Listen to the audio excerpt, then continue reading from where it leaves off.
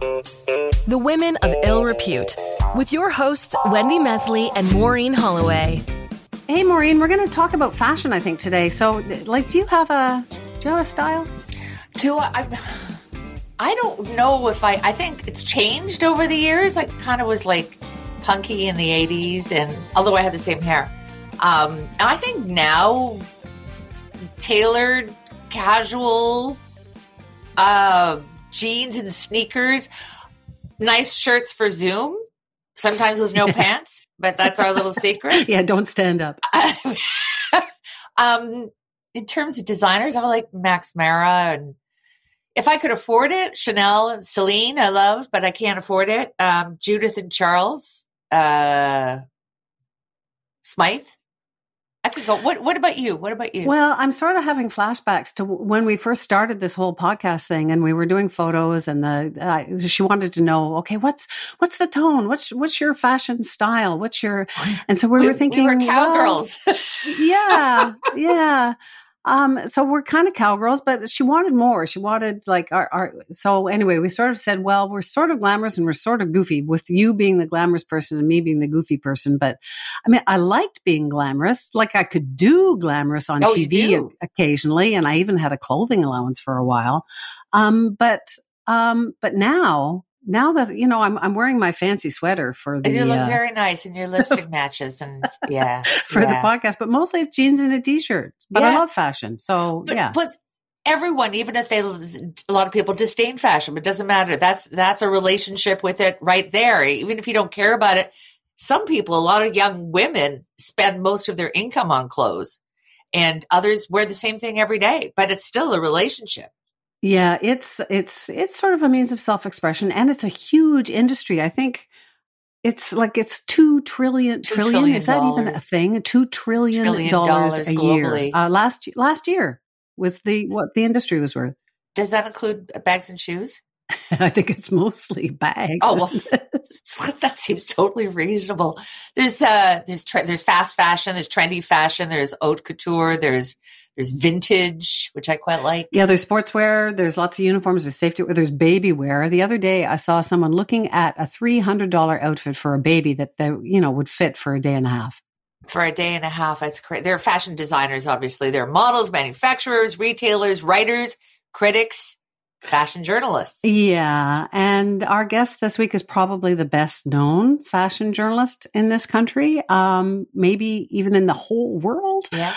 Jeanne Beker. She practically invented fashion as entertainment.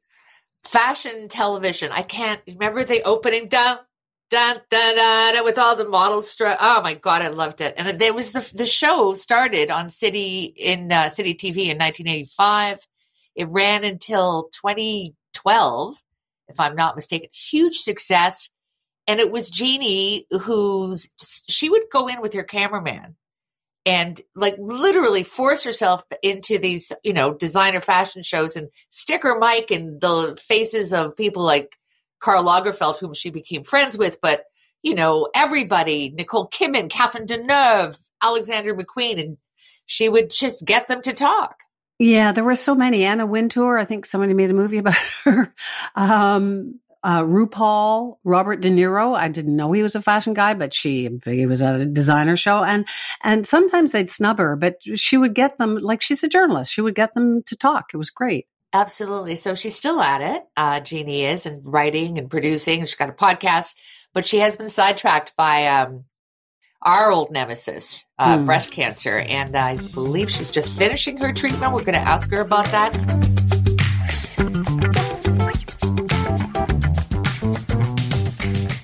But I've been following her on Instagram. She's kept in touch with all her followers. Oh, we see you. We see you, Jeanne. Come on. I turned it on. I can't wait anymore. I'm here. There she is. Jeanne Beker. Hi, Jeanne. Oh, so nice to see you. Yeah. For all those great words. Listening to that, it's kind of surreal, because you live your life and you're just doing stuff. You're in the moment and you're just doing what you do. And then one day you sit back and start looking back, objectively at all that stuff that you did. And it's like, whoa, okay. Yeah, I've been around. Yeah, you started a lot of things. I mean, like you were a journalist, and then you were a fashion journalist, and then and now you're still going. You're like you're not a spring chicken anymore, and you're still doing fashion TV. Hold on a second. No, I still feel like I'm the old rock chick that that I was when I was doing the new music back in the day. Like back in the 70s. I definitely was very blessed to be at the right time in the right place with the right personal attitude to blaze a lot of trails.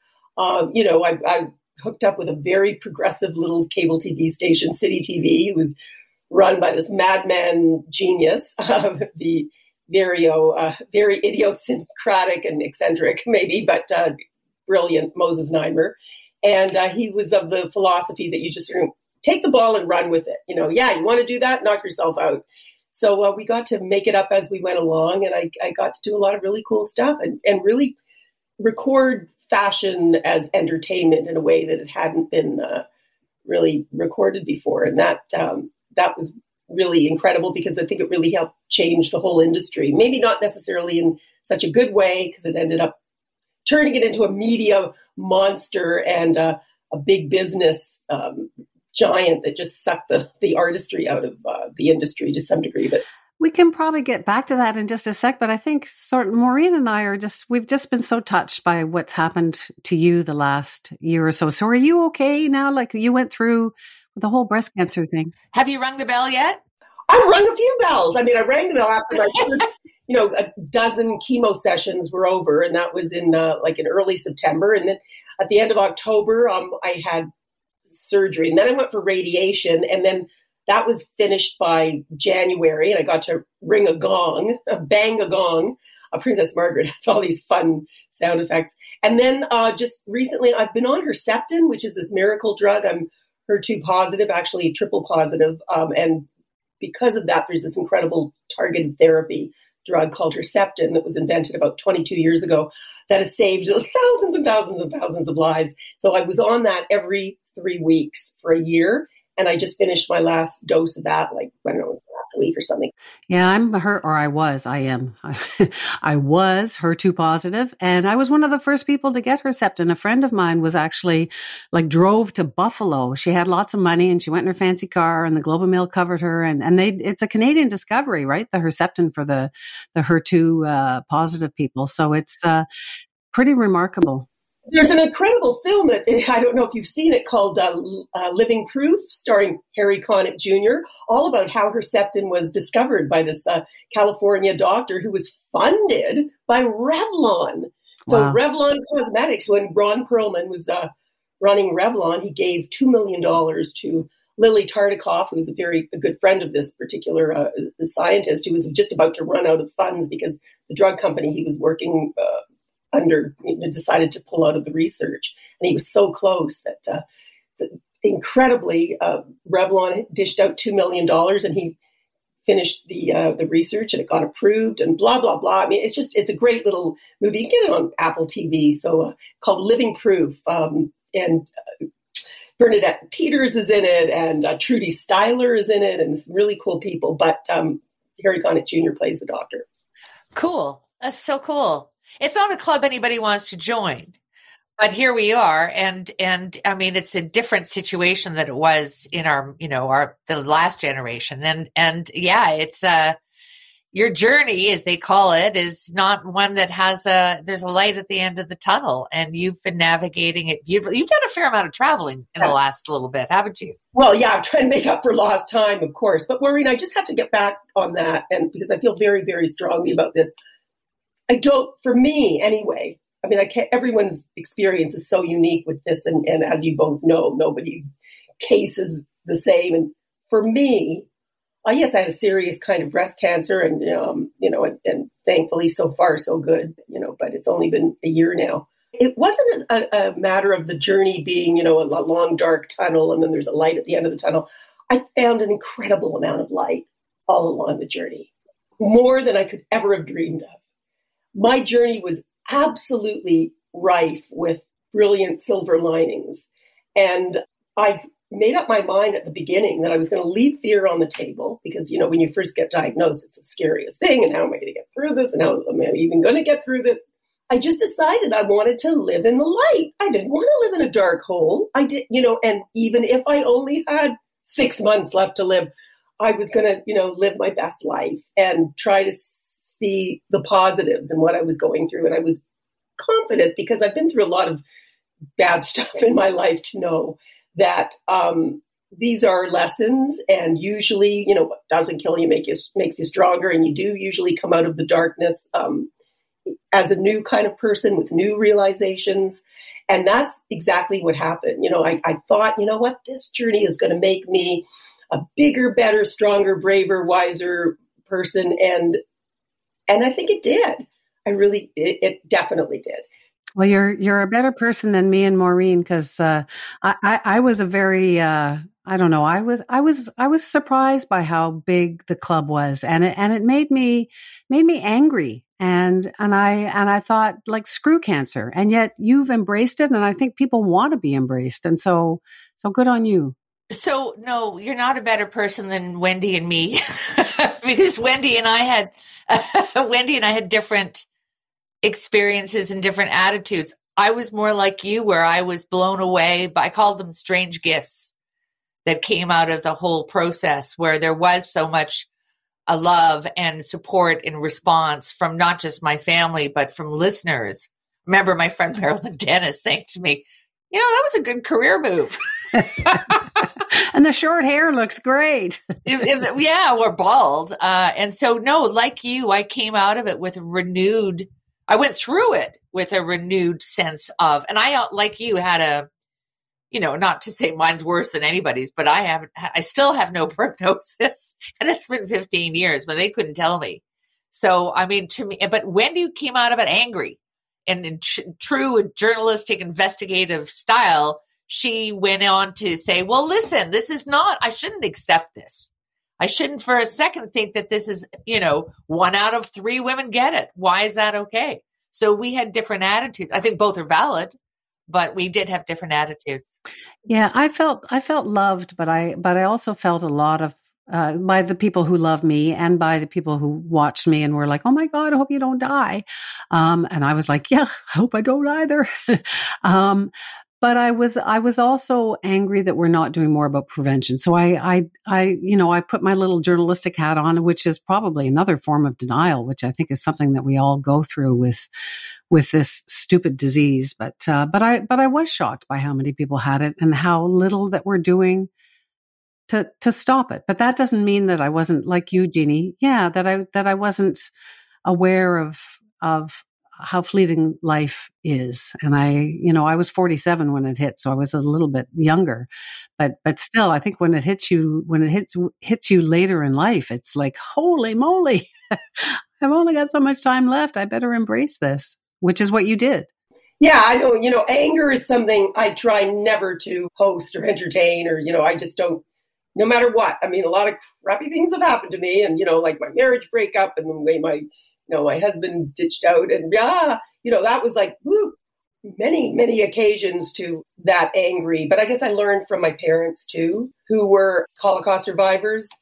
Anger, certainly, was there maybe at the root of it, but they were all about letting people know that there still is cause to, celebrate the human spirit. And there's a more of a reason for us to share our stories and tell our stories and inform people and let people know. Someone told me very early on in the diagnosis, and actually a few days I went on an Alaskan cruise first, and then I told everyone that I had breast cancer, like just before I started my chemo, because we had this cruise booked, and it was like, oh, can I still go on the cruise? And it was like, yes, go on the cruise. So I went on the cruise and came back, announced it. Within 2 days, my Instagram following doubled. So I thought, whoa, and then that was pretty good. And then somebody wrote to me who had also just been diagnosed, a follower, and said, I'm choosing to see this as an opportunity disguised as an inconvenience. And I thought, that is a cool thing. And that's really how I saw it. Yes, it was terribly inconvenient to have breast cancer when you have a very busy life and all of a sudden things have to change and you have all these appointments. You've got to go through all this horrible physical stuff. But wow, what a platform it gave me to try and touch people, share my story, have them share their stories with me, and let people know that there's a lot we can do to try and, stave this beast off. And early detection is absolutely of paramount importance. And most breast cancers, when detected early, are not only treatable, they're curable. So, there's a lot of hope in that. And we just have to tell everyone. And we've got, the three of us here, I think we've got pretty loud voices. We've all been around for a long time. We just have to scream about it.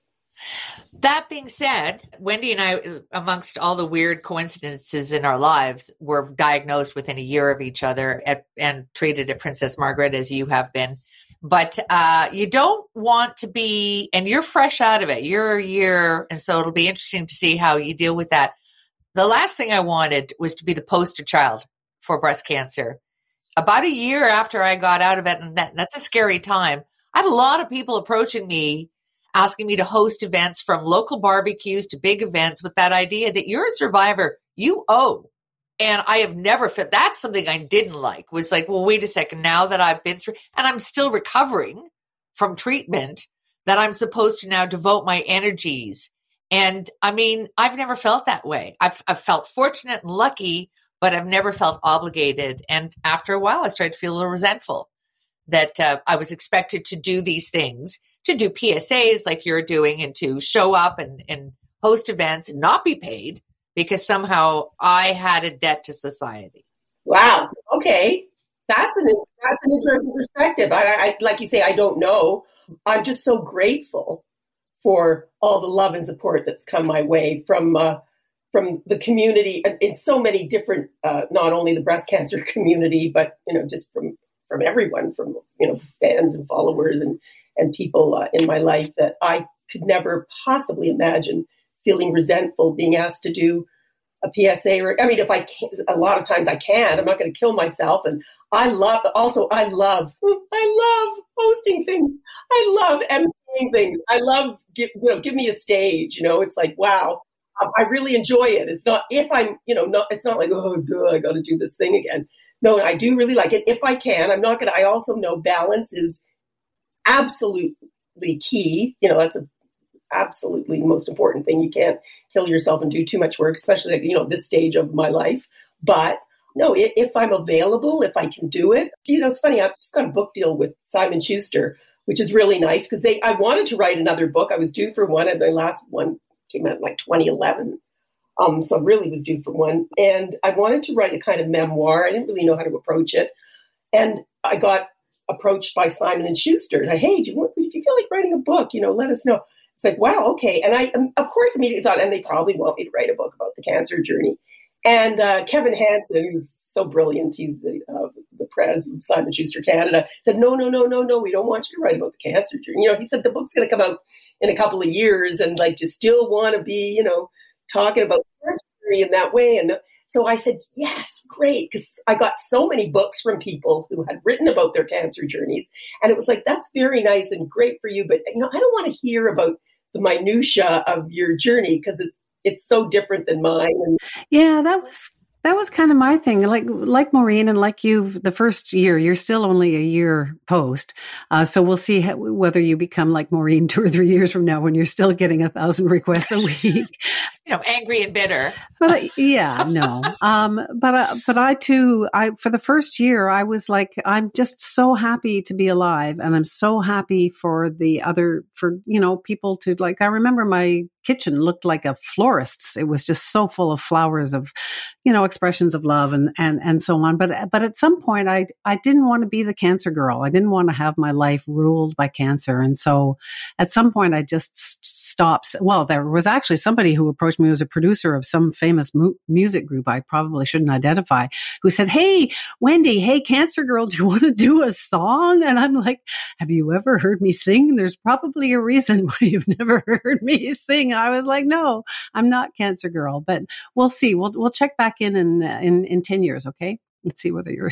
I would be very disappointed with myself what you're sort of, saying could happen happens. I mean, and it could happen. I don't deny it, but I would be very, I don't know. I fought my whole life to be generous of spirit and to be grateful and do that. So I think it would be a real change in my nature, but that can happen. I know stuff like that happens.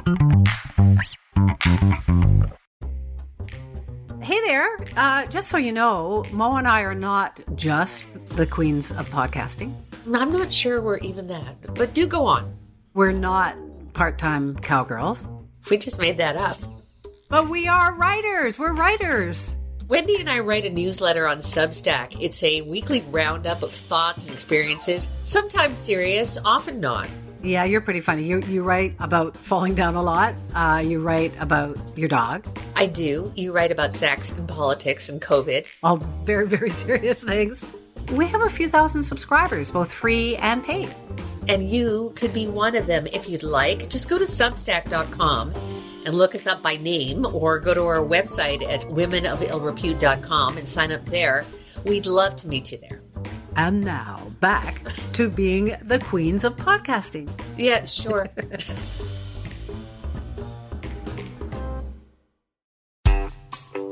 The Women of Ill Repute.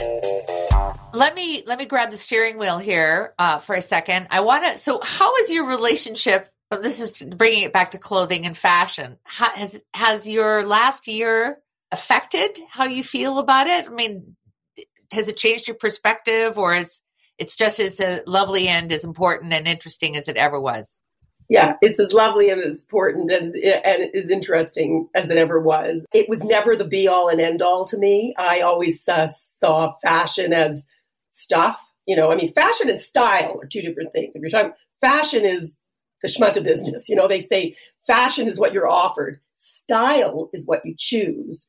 So I've always, prided myself on my editorial capabilities, just because I know myself, I know my taste, I know what I like. I do have an open mind to stuff. I'm willing to try stuff. I've had an interesting relationship with style all through my life. And actually that's what the book and the new book is about, different pieces of my wardrobe and the stories that they ended up telling and were how they helped me through different situations. So I think that kind of the clothes and accessories are incredibly powerful tools, not only for transformation, for making us feel differently about ourselves, perhaps, or seeing ourselves in new ways, but also as a means of communication. That's the first thing people see when they see us is, oh, what's she wearing? What does it really say about her? What does it say about her mood, or his mood, or their mood? So I think it's just an incredible tool in our lives. And it's the one chance that everybody has to be creative every single day of their lives. I mean, some people don't choose to exercise it in that way or think of it that way, but everybody has to put, unless you're living in a nudist colony, put something on and go out there and face the world. And, you can be as creative about it as you want, but I just think it's a remarkable.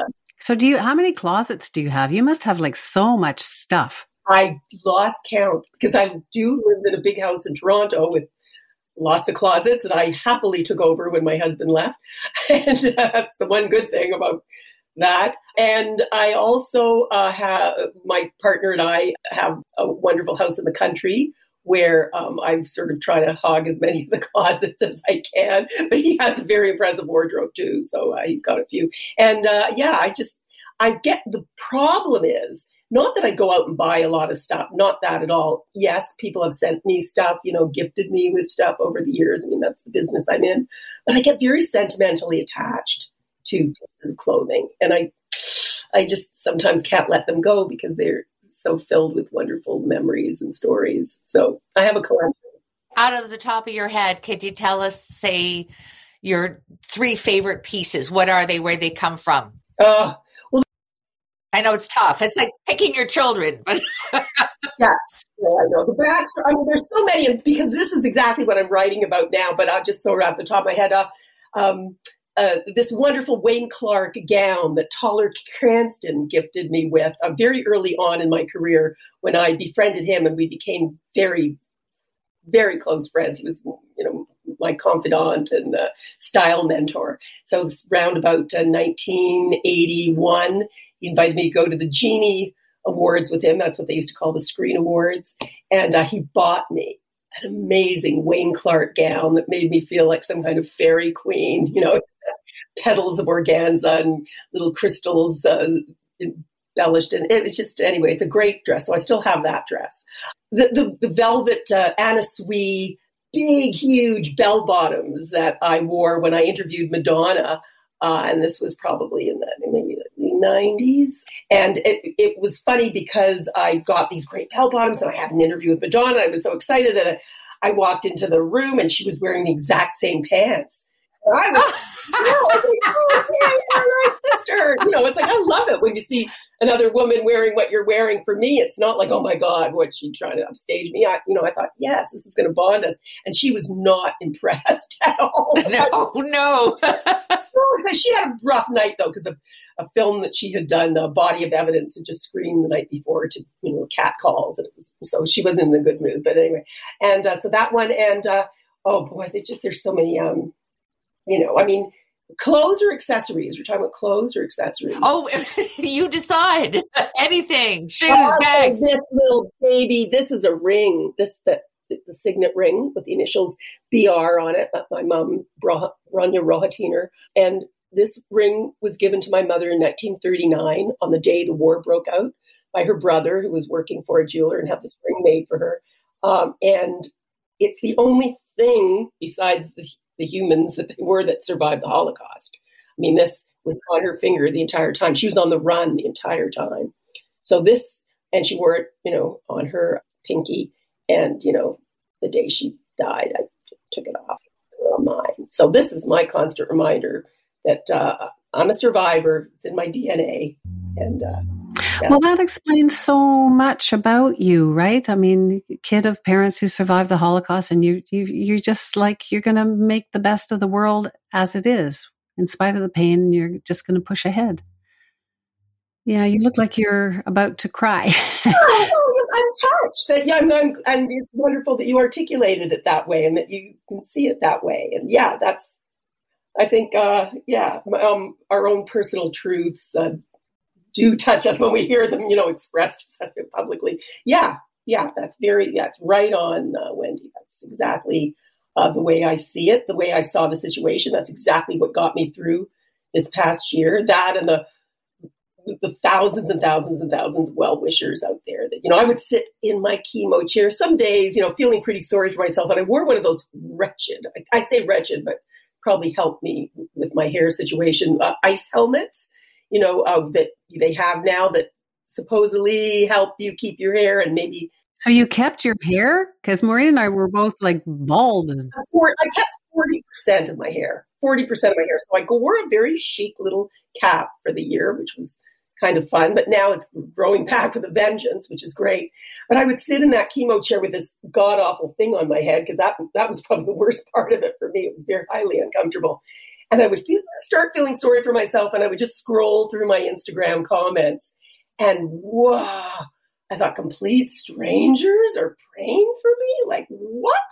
How does that happen? So you just have to turn the fashion cap into a fashion, or the cool cap into a fashion statement. Yes.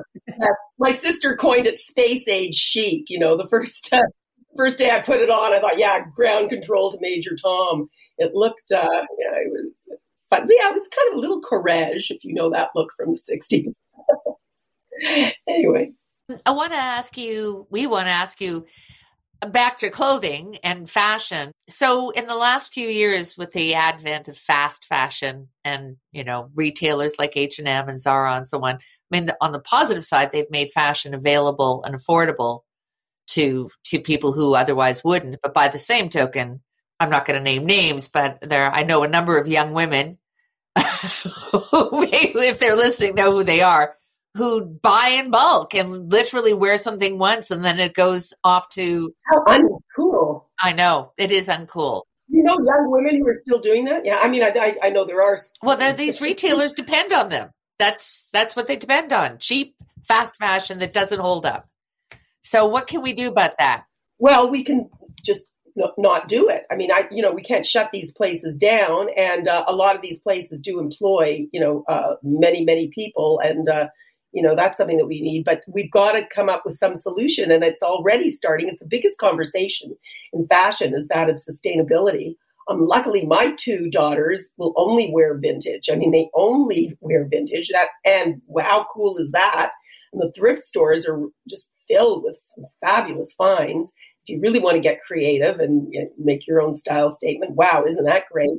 Yeah, I wish I'd kept more stuff because I look in the vintage shops and it's all, I had that. But Yes, I know. I've actually seen stuff that I've given to VSP and gone, which is a big consignment store in Toronto, and I've pulled stuff out going, God, that's gorgeous. That's mine.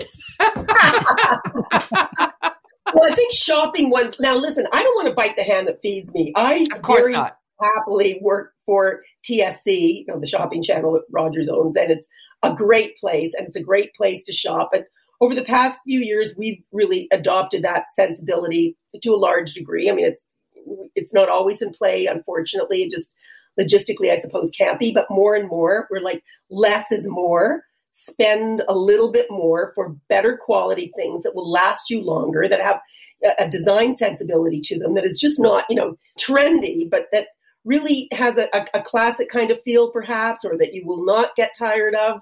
So that's something that I try to impart on, the people that tune into our show, Style Matters, every week.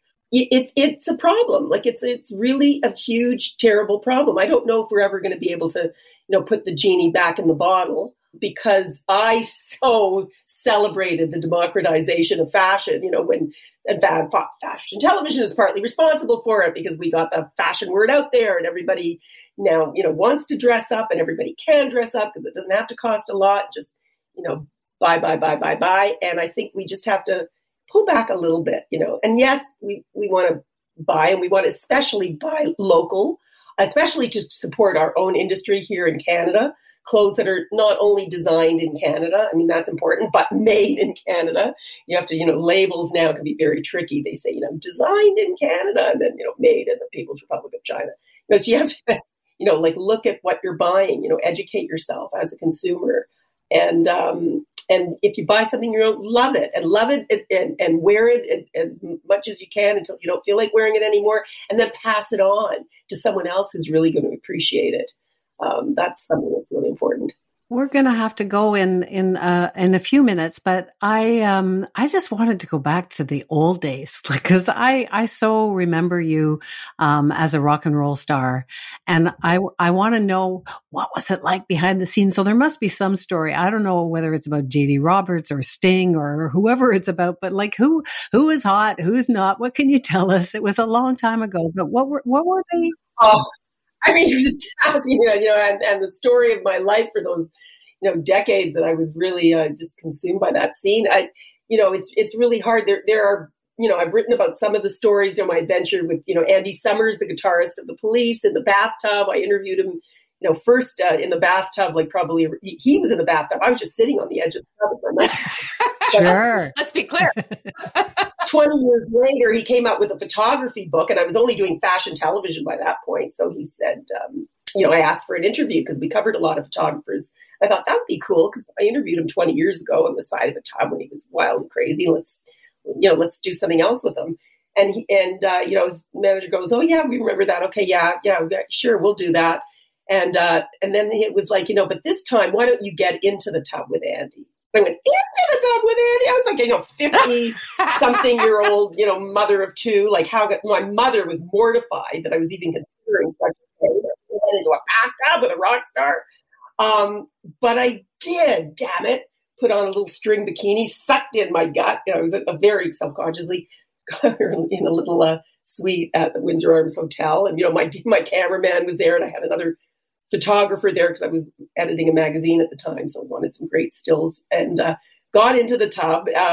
He was wearing little, funky swim trunks too. So, and we put a ton of Mr. Bubble in there. he ordered some Cosmos from room service. They arrived. He lit up a big joint and he starts, sitting back and, waxing poetic about life and the meaning of it all. And he had put little votives all along the side of the tub for some extra, atmosphere. That's hilarious. And at one point, he just sort of threw his head back in laughter and his hair caught on fire. And I was oh my God. In the top, I don't care who saw me. And I just threw the microphone down. I get, I electrocuted us. It was a moment. It was great. And actually, you can see it on YouTube.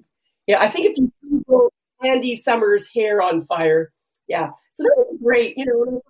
I hope I never lose touch with that inner teen that told me to do that. That's the thing. That's why I love having those stories as a frame of reference to constantly remind myself that, yes, I must always leave myself open to these wild and crazy opportunities and just go with it because, wow, life's a much richer experience for it. Well, you've started so many things, back at City and then Fashion TV, and now you're still writing books. And you had cancer and you slayed it. We hope. Everyone says so. You're fine now, right? It's all. And I'm like, yeah, till I die of something else. You never know. As much as anybody is, right? That's it, Maureen. As much as anybody is, because it's like we're going to live in fear about what might happen to it. Every single person you see out there, who knows what the hell's growing inside of them? Like nobody says, you don't get an MRI, every 6 months of your life forever. I mean, maybe some people do, but you just don't know. So you just gotta, do your best to be careful and adopt a healthy lifestyle and do a lot of praying, have faith, and just don't let fear stop you from loving your life and living in the light. Well, and you fell in love in your 60s, right? So you got a new man, new life. You got we great. Just celebrated our. Who is this now? Oh, I've lost track already. That's a good sign.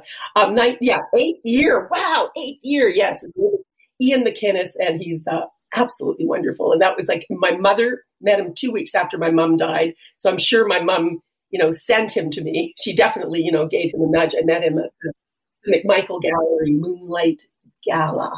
Very romantic, and it was absolutely love at first sight. Oh, and, wow!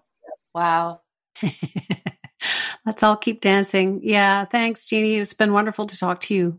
Jeannie, you exude joy. And that's a real gift to not only yourself, but to the rest of us. And thank you so much for talking to us, not only about your recent journey, but just giving us a glimpse of some of the things that you have experienced. And good luck to you. God love you. It was really nice talking to you. Thanks. Back at you, gals. Thank you so much just for being the bright lights that you are. You're gorgeous and still dancing as fast as you can. And I love seeing that. I'm a little worried I came off as this really sort of bitter cancer survivor. No, I think. But you're the bitter. You were the one that was the angry one. Yeah, no, I am angry. And I think it's totally justified to have whatever reaction that you have. And I was I feel guilty that I wasn't more. I was angry about being put in the position. I was angry about all kinds of things, mostly about how big the club was and why aren't we doing more to prevent everybody from, it's almost 50% of people going to get cancer.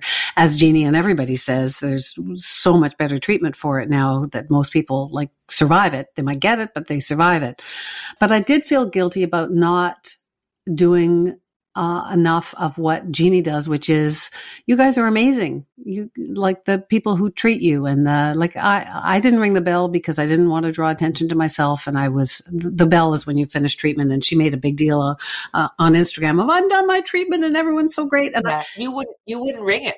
And and I didn't want people looking at me, and I didn't want to be the cancer girl. And it was also so emotional. And your resentment, and I had a resentment after a year of basically doing almost everything that was asked of me or was allowed by CBC at the time as cancer girl, of just saying, no, I got to move on. There are other things in life than if you're still alive, than cancer. And you had the same reaction. It was just, it was just a little bit different, but you were probably more gracious at the time. So I just think everybody has a different reaction, and they're all justified, I think. Yeah, I was grateful to the caregivers, and I think my resentment maybe came from a little bit from guilt because I was saying no to. I was exhausted too. It took me years to recover really from the treatment. It does take its toll on you, and Jeannie's just well, she's a ball of fire. I mean, I don't think she takes. Well, and she has an outfit for every event. This is the bitter person. Closet upon closet upon closet of clothes. I love the stories. She must have a catalog system. But the way she talks about her clothes, it's so meaningful. If you were to ask me, I could tell you I have 2 or 3 items of clothing or jewelry that mean an awful lot. Like I have when my mother died, my mother was a real clothes pony. She had an Armani cape that she'd had from the 70s. My sisters and I were like, we wanted it not just because it's a beautiful cape, but because it was my mother. It embodied her. It still smelt of her when I gave it to my sister. But yeah, we all have stories about that. And yeah, I just gave Kate a dress. My mother was, I mean, when she died, there was the same packet of mascara in her drawer that when I lived with her. So that's how fashion aware she was. Not. My grandmother, I never knew my dad's side of the family, but on the other side, my grandmother, I think she was fashion forward at some point. They never had any money. But she had a dress, which I always thought was going to fit. And it fit as long as I didn't sit down. So it was a little tight in the waist. So I gave it to my daughter, who's now 24.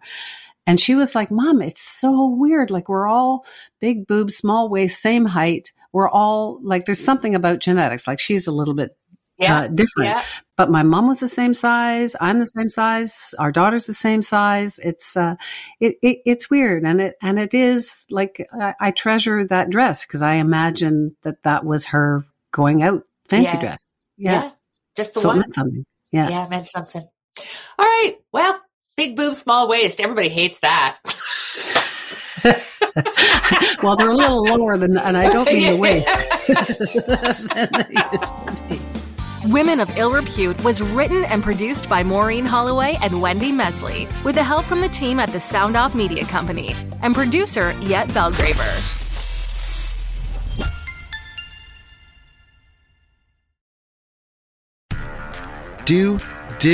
Will, the Story of People podcast is now available on the Crier Media Network. The first 5 episodes are here and feature some incredible guests that fit into one or all 3 of those categories. Ready? Tara Sloan from the San Jose Sharks Undercurrent podcast at NBC Sports. Marianne Iveson from Iveson Voice and the Let's Take This Outside podcast to talk about the world of outdoors as well as voiceover land. Ariana Hunsicker, future Canadian Paralympic swimmer, already winning tons of awards for this country. Scott McGregor from the Hot Wallet podcast to dumb down the world of crypto, Bitcoin, and NFTs so you don't have to. And Jackie Holowati from Climate Pledge Arena in Seattle, Washington, the first net zero carbon certified arena on the planet. Wherever you get your pods, wherever you watch your pods, and on the Crier Media Network.